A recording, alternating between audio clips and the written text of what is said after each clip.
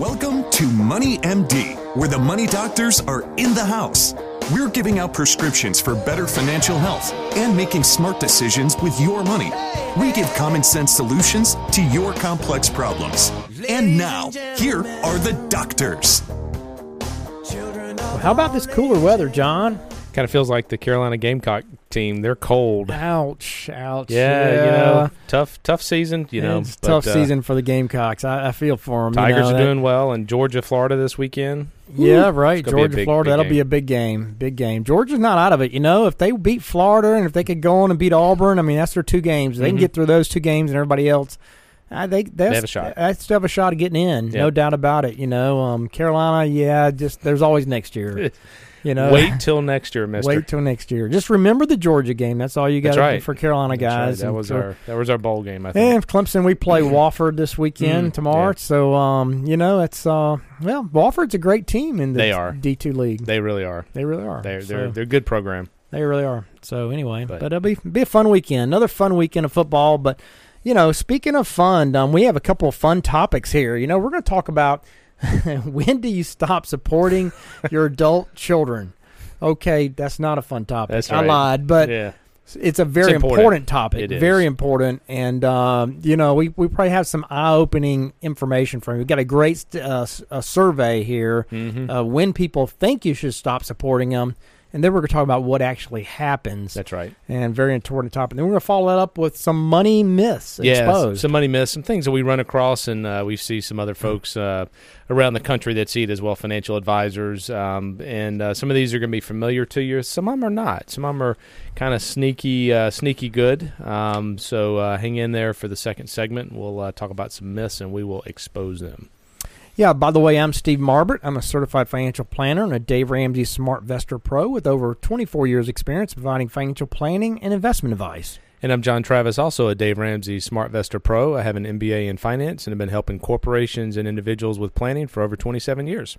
We're excited to have you listening to us today on our weekly show. Our podcasts are up every Friday afternoon. Yeah, check out our website, moneymd.net. We have a link to the podcast. Also have a whole bunch of other information for you, videos. We have calculators, links, and so forth. A lot of good information out there. Also a Facebook page, MoneyMD, that we post a weekly prescription. I think Matthew's going to do it this week, talking about home warranties and whether or not they're a good idea.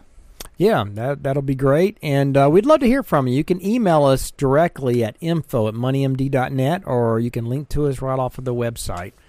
Well, John, we're going to start off here with the financial fact of the week. Yeah, this is a recent study that came out, and Steve, about 40% of seniors report that they retired earlier than planned, and the reasons vary from health issues to buyout packages, layoffs, maybe caring for an aging parent. So, we see a lot of people that want to work or plan on working till 67 or 70, and it just doesn't happen, and that really completely blows up the plan if you haven't planned properly. Yeah, you got to plan on a reasonable retirement date, regardless of your real plans of maybe planning to work till 70, because you never know. Things can happen. It's harder to maintain a job when you're in your late 60s. Employers might not necessarily want you there. So there may be some, buyout package, or you may be kind of forced out, or you may have, some issues, like you said, with health or family or something like that may change your plans. So have the contingency plan to retire at a reasonable age, and then if it works out, you can work all the way to 70. If you want to work, that's gravy. Go for it. That's great. So good fact of the week. That leads up here to our first topic, and John, this is a hard one. When do you and how do you stop supporting your kids, particularly adult kids? Yep. This is based on an article out of Bottom Line Personal very recently. But, John, for many Americans, the biggest thing standing between them and a secure retirement is their children. I met with several clients recently who I thought were in great shape for retirement if you removed their direct or indirect support for their grown children out of the picture. Yeah, I see that as well. And sometimes the parents are, they're giving people, right?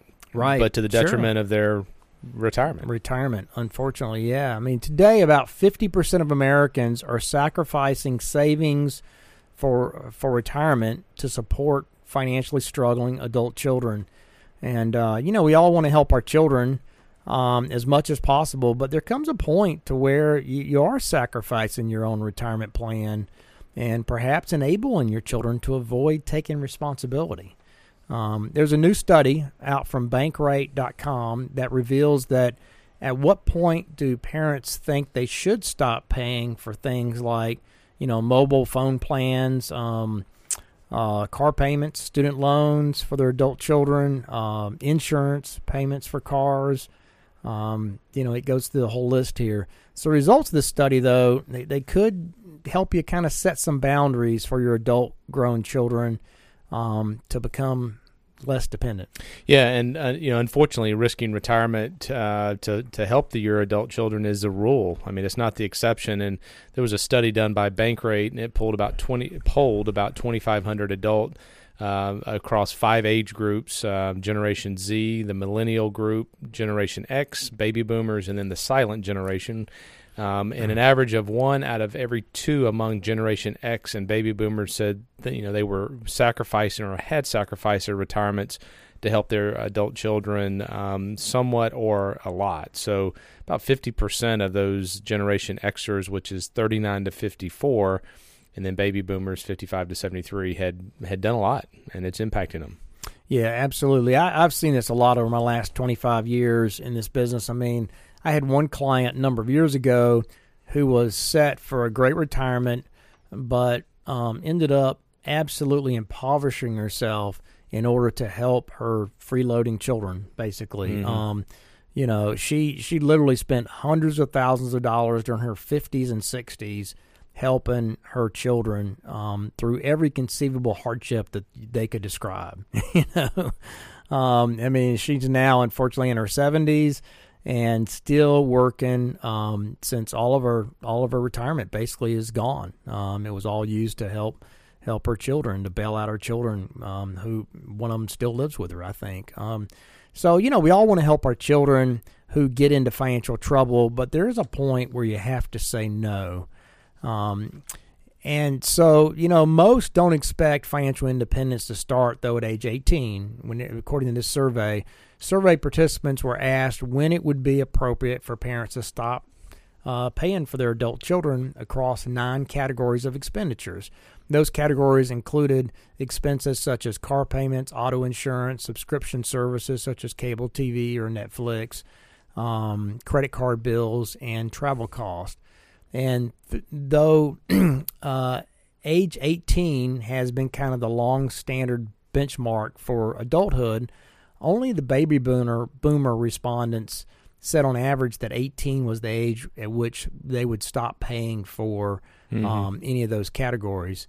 And the baby boomers said that that the appropriate age for financial independence was only in one single category was at 18, and that was cell phone bills. So if you have a 19 or 20-year-old child, or even an older one who is still a bit of getting a bit of monetary assistance from you, keep in mind that that's kind of par for the course, because that usually is happening. Because they're usually in college, 19 or 20. Exactly. Yeah, they're still in school, and they don't have a good paying job yet. I have to admit, we helped our kids all the way through college, with most of these expenses. We were fortunate all 3 of our kids got out of college and got a great paying job, when they fully graduated out of school. But after counseling hundreds of clients over the years, I have to think that's rare. Out of 3 kids, you're likely to have one that's going to struggle to get a good paying job and make ends meet after school. And that makes it really difficult to cut them off. I'd say most parents are not going to cut off a child who doesn't have a good paying job and who needs help, even at age, say, 24. But there comes a point to where you have to kind of force the issue if necessary. Yeah, and so the magic number, Steve, out there based on this study was 20. People believe 20 is the average number of years that you should pretty much cut off from a financial standpoint. Older respondents tended to feel that parents should cut off their children maybe a year or 2 earlier, which is not surprising. The one exception to this was subscription services, which had the same answer for everybody. But keep in mind, survey results, they tend to get our ideal response. In other words, if it's the way we think, things should be, not the way they actually are. So the reality is that most parents tend to keep subscriptions going longer than that, and sometimes it seems like it goes on forever. And I mean, I'll echo, we helped our kids through college, and fortunately both of them got good jobs, and we did cut off all the services, and they're paying them now. And it's really more expensive to do it that way. Like you think about cell phone bills. If you go individually versus on a family plan, it's more expensive. But just from the independent standpoint, it just made sense to cut it off and push them out the door. Yeah. Our kids eventually went on with Friends, and got a package with Friends, which apparently they can do now. But but yeah, you're right. That's kind of a hard one to cut off, because it is cheaper. It was for a long time. Yep. To stay on the parent's plan. Respondents across all 5 groups, though, were more lenient when it comes to big ticket, relentless, bills that can dog a person for decades. I mean, the average response was that parents should help grown children with housing costs until age 21. For both health insurance, student loans, however, the average was 23. And in fact, in none of the 5 age groups was the average response less than 21 as the right age to cut them, to cut the cord across all 5 spending categories. So anyway, I mean, the question is, how do you wean your children, off of this support? Ideally, you need to set some expectations and timelines when they're young, and you need to communicate it to them starting in high school that, they're going to have to start paying for their own stuff at these certain points, and explain to them that that's what's going to happen because you love them and you want them to grow up to be responsible adults who can take charge of their own lives. So you have to have that communication early on, ideally, okay? And we know most parents don't do that. In reality, though, most parents let many of these expenses drag on for a decade beyond school if their child can't get on their own 2 feet. We've seen this time and again. Most parents set a goal of transitioning their children off of support when they're out of school and they get a good job. Of course, the problem comes in when they don't get a good job. Mm-hmm. And maybe they can only find part-time work. They never get married. They don't move out of the house. What do? I mean, you have to sit down with your children at some point, and you have to set some real goals and some real timelines. Yeah, obviously getting a decent job is key, and so, I mean, a step before getting a good job in many cases is getting a good degree, right? Making sure you get into the right field and so forth. And if you're in a situation where you have a degree and you can't get a job in your field, you got to get a job somewhere. Home Depot, Target. There's a lot of different retail jobs that can at least get you in there, get you some health insurance, maybe some retirement, and you start building that resume, and you can get maybe your perfect job after that if you've been doing that for a couple of years. But you have to get a job, and you have to make sure that, again, it's in a field when you're getting your degree, and this starts back in high school, that field is going to provide the opportunity to get a job, because a lot of fields don't. There's a lot of people going for a very small number of jobs, so that degree is important.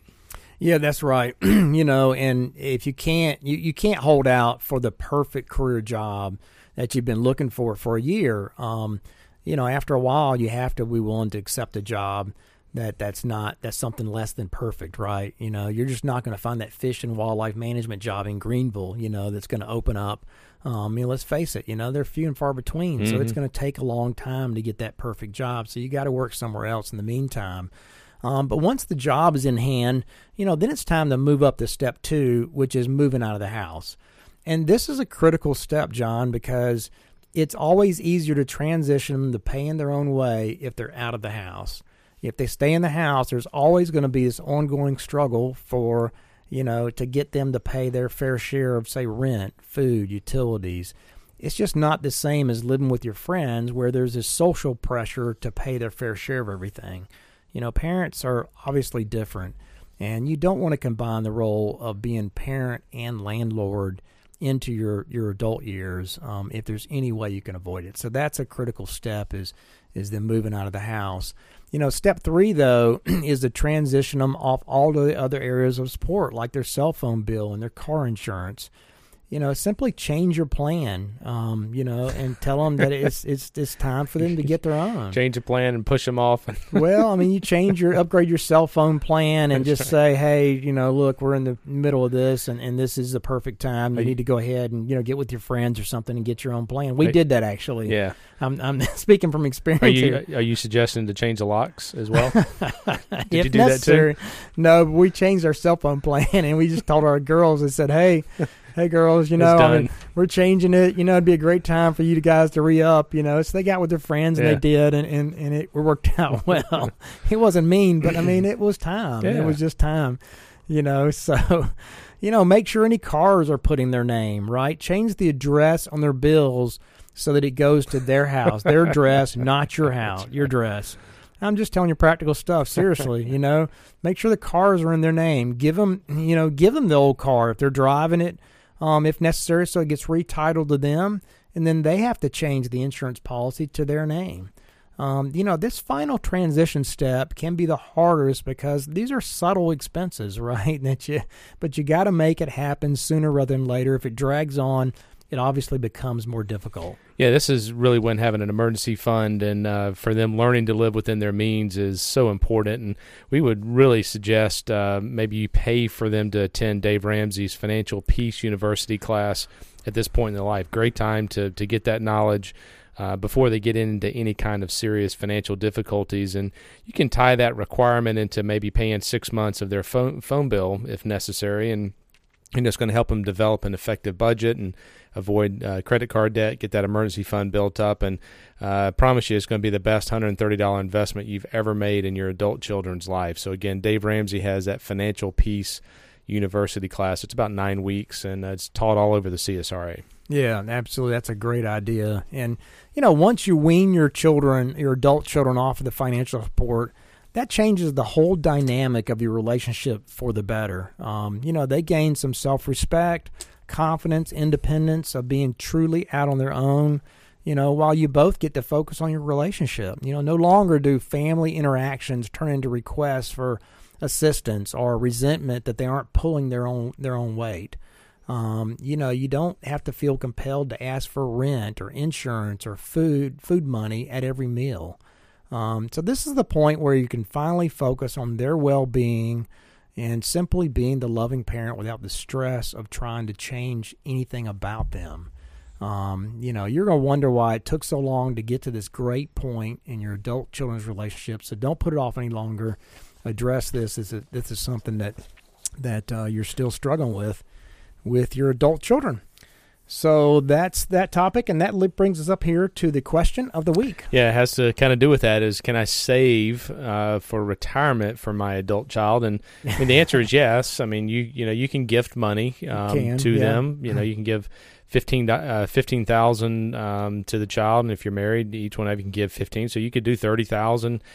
They have to be working to put it into a Roth IRA. Question is, should you? Should you? Yeah. That's a different topic, which we just covered. Different question. We just talked about it. But you can put it in a brokerage account. You can certainly do that. But I think going back to the topic of having those conversations and trying to get them saving on their own is going to build more self-respect for them. But if you want to help them out early on to give them that push, then you certainly can. Yeah, I just don't. Maybe while they're still in the house and they're working, we did this for our kids, when they were working, in high school and stuff, we would match their money they put in their Roth IRA. So we helped them save at that point.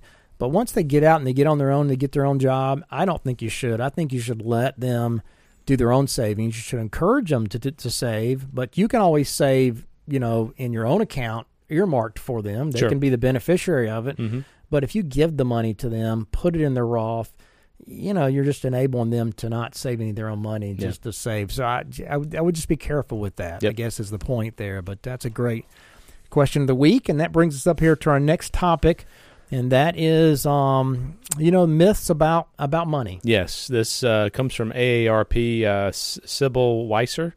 Wrote this, and it's basically a compilation of, bad ideas and things that we hear from clients, and it's kind of some of them are pretty straightforward. The first one here, I'll just dive into it, is watch out for estate taxes. That's always a big, push from lawyers and so forth. And, I mean, the reality is the federal limits are like $11 million per person. So for most people, not even going to come close to that. So it's really not about a tax avoidance issue. A lot of people set up trust to avoid them, and you're really avoiding probate taxes, which are much smaller. Very small. It's like 1/4%. Yeah, it's not a lot. So the reason to do, the planning in the estate world is to make sure your beneficiaries are right, make sure your heirs understand what you have, when it's coming. It's really not to avoid estate taxes, because no one really pays them unless you're like mega rich. Right, that's right. Now that doesn't mean it can't change, right? Exactly. I mean, it used to be anytime. It used to be as low as $1 million, 8 years ago. Yeah, 600,000 back in the 90s. That's right. So it certainly could be reduced, which would then make some of the trust more important. Yeah. Now there's income taxes. You do need to watch out for that in retirement and in your estate. So there is estate planning to be done, but estate taxes are usually not the issue, just like you said. Another myth is basically that you need to assign one household member to handle the finances. We often see, one person take on the financial management role in a relationship because he or she enjoys it and the other person doesn't. But, you can never predict what's going to happen to that person who's handling the finances. And if something does happen, then the other person is left kind of trying to figure out, what to do in a state of stress and grief. So, carve out time for discussions about money. Talk about what needs to happen if anything were to happen to the one of you that's handling the finances. Then kind of repeat this, at a regular set time. You just have continual discussions about money at set times, so that you kind of know what's going on and nobody's left totally in the dark. Yeah, another one here, Steve, that we hear a lot about is you can figure out which stocks or mutual funds will do well in the future by looking at the past performance. And, what did well last year is not going to be the same typically of what's going to do well this year or next year or in 10 years.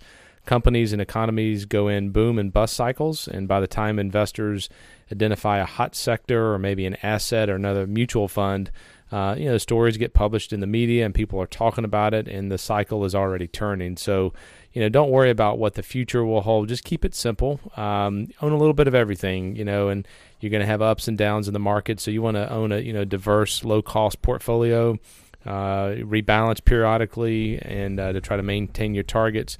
That's generally worked out well. I mean, the issue that people are having like now is they're looking in their 401ks at the past performance over the last 5 or 10 years, and U.S. stocks are all at the top. That's it. Large U.S. large stocks. Growth stocks particularly. So people are going to pile into those, and I don't have a crystal ball here, but historically speaking, that has been a recipe for disaster. Yeah, we saw that back in 2000, back almost 20 years ago.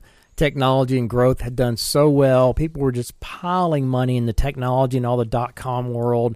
And then it came crashing down in 2000, about March of 2000. The NASDAQ dropped from, over 5,000 all the way down to like 70% it lost over a year and a half. So you just don't want to, you got to be careful. You got to stay diversified. Don't think that you can predict the future when it comes to which asset class or which fund is going to do the best going forward.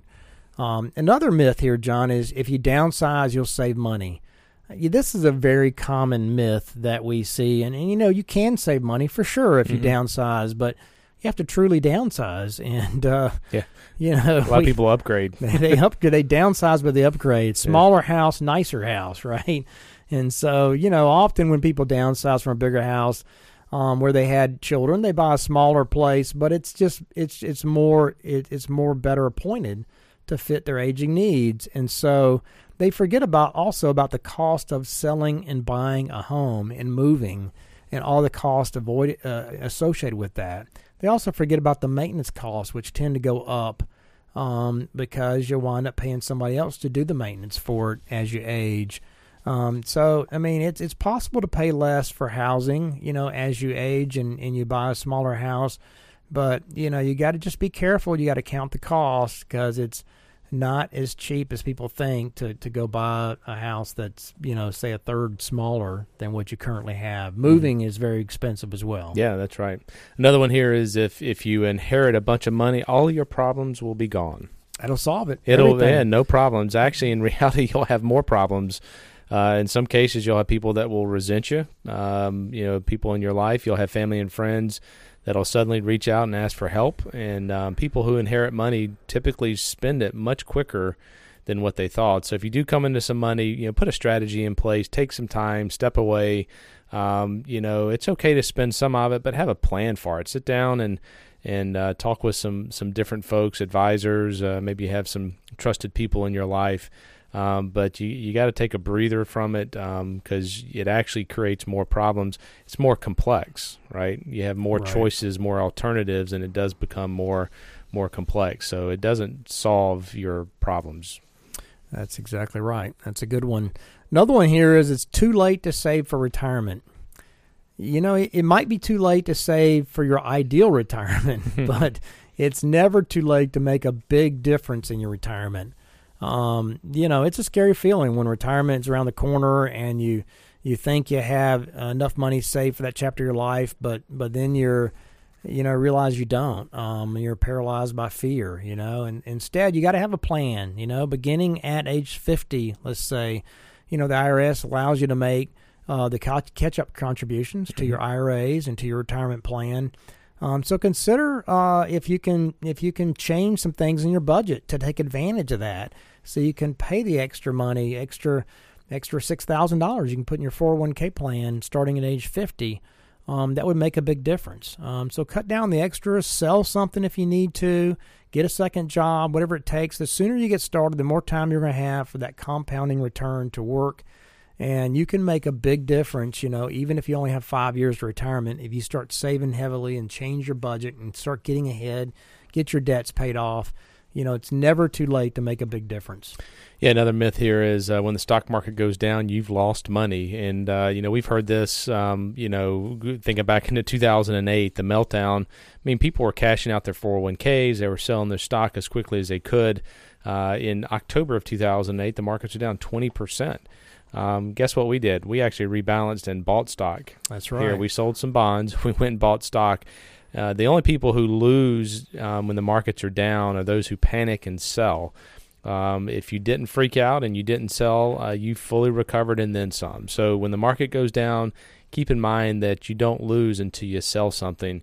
And actually, you have the same number of shares as you had before the markets went down. And if you can add some money to it, that's a great strategy. And if you're pulling money out for retirement and you have some bonds, you just go tap the bonds. It's okay when markets go down. It's part of the process. Absolutely. That's right. And the last one here is, a call from the IRS saying you owe money is going to be terrible news. I got one of those from the IRS. Did you? I did too. Yeah, have you gotten those? Yeah. I have gotten them. Yeah, the computerized calls too. They're not even a voice anymore. It's just a computerized There's call. a warrant out for your arrest. Yeah, a warrant for your arrest.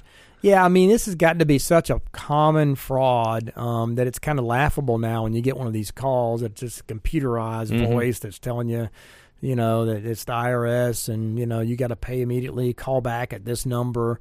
Anyway, there's a lot of fraud out there. Don't get nervous if you get one of these calls. The IRS never calls you. They always send you a letter first. So you get all kind of notifications in the mail before they'd ever pick up a phone. Those folks don't pick up the phone. Yeah, that's right. That's right. So yeah, just as you said, stay calm. Don't give your information out. It's a scam. It's obviously working. If they call 10 million people, they may get 10, but that's all they're looking for, right? Exactly. So just be careful with that. Absolutely. All right, and this leads us up here to our last item, and that is the prescription of the week. Yeah, you might want to skip home warranties. Horrible deals. Yeah. They cost anywhere from $600 to $1,000 per year. Big ticket items are typically not covered. Some of the things that are covered are capped. There's a cap associated with them. There's a lot of copays, and every time someone comes out to take a look at something, it's like $100, even if it is covered. And then the homeowners can't pick their own, warranty provider. That's done by the company. A lot of times the work is shoddy. Apparently there's a very large volume of complaints in this area. So home warranties, unless you are buying a house, a very old house, and that's provided as a part of it, I wouldn't spend the $1,000 to do it. No, yeah, the reviews on these, according to this Bottom Line article that you pulled up here, John, the reviews on these are horrible. They just recount nightmares that people have had with these home warranty, deals where they go and they pick their own person to come fix your house, and that person does a horrible job. So you have no control over that. Just all kind of caveats and exclusions and stuff in these home warranties. So avoid those. Do your homework. Make sure you don't get caught into, a bad deal with a home warranty. All right. Well, that brings us to a close for this week's edition of Money MD. Tune in next week to hear more prescriptions for your financial health. Check us out on our website, moneymd.net. Email us your questions at info@moneymd.net, or give us a call at Richard Young Associates at 706-739-0725. Thanks for listening. Have a great rest of the week. Have a good one. This program contains general information only and should not be taken as specific investment, tax, or legal advice. This broadcast is not a solicitation for the purchase or sale of any security. SmartVestor Pro is not connected to investment returns. Further information is available by contacting Richard Young Associates, a registered investment advisor.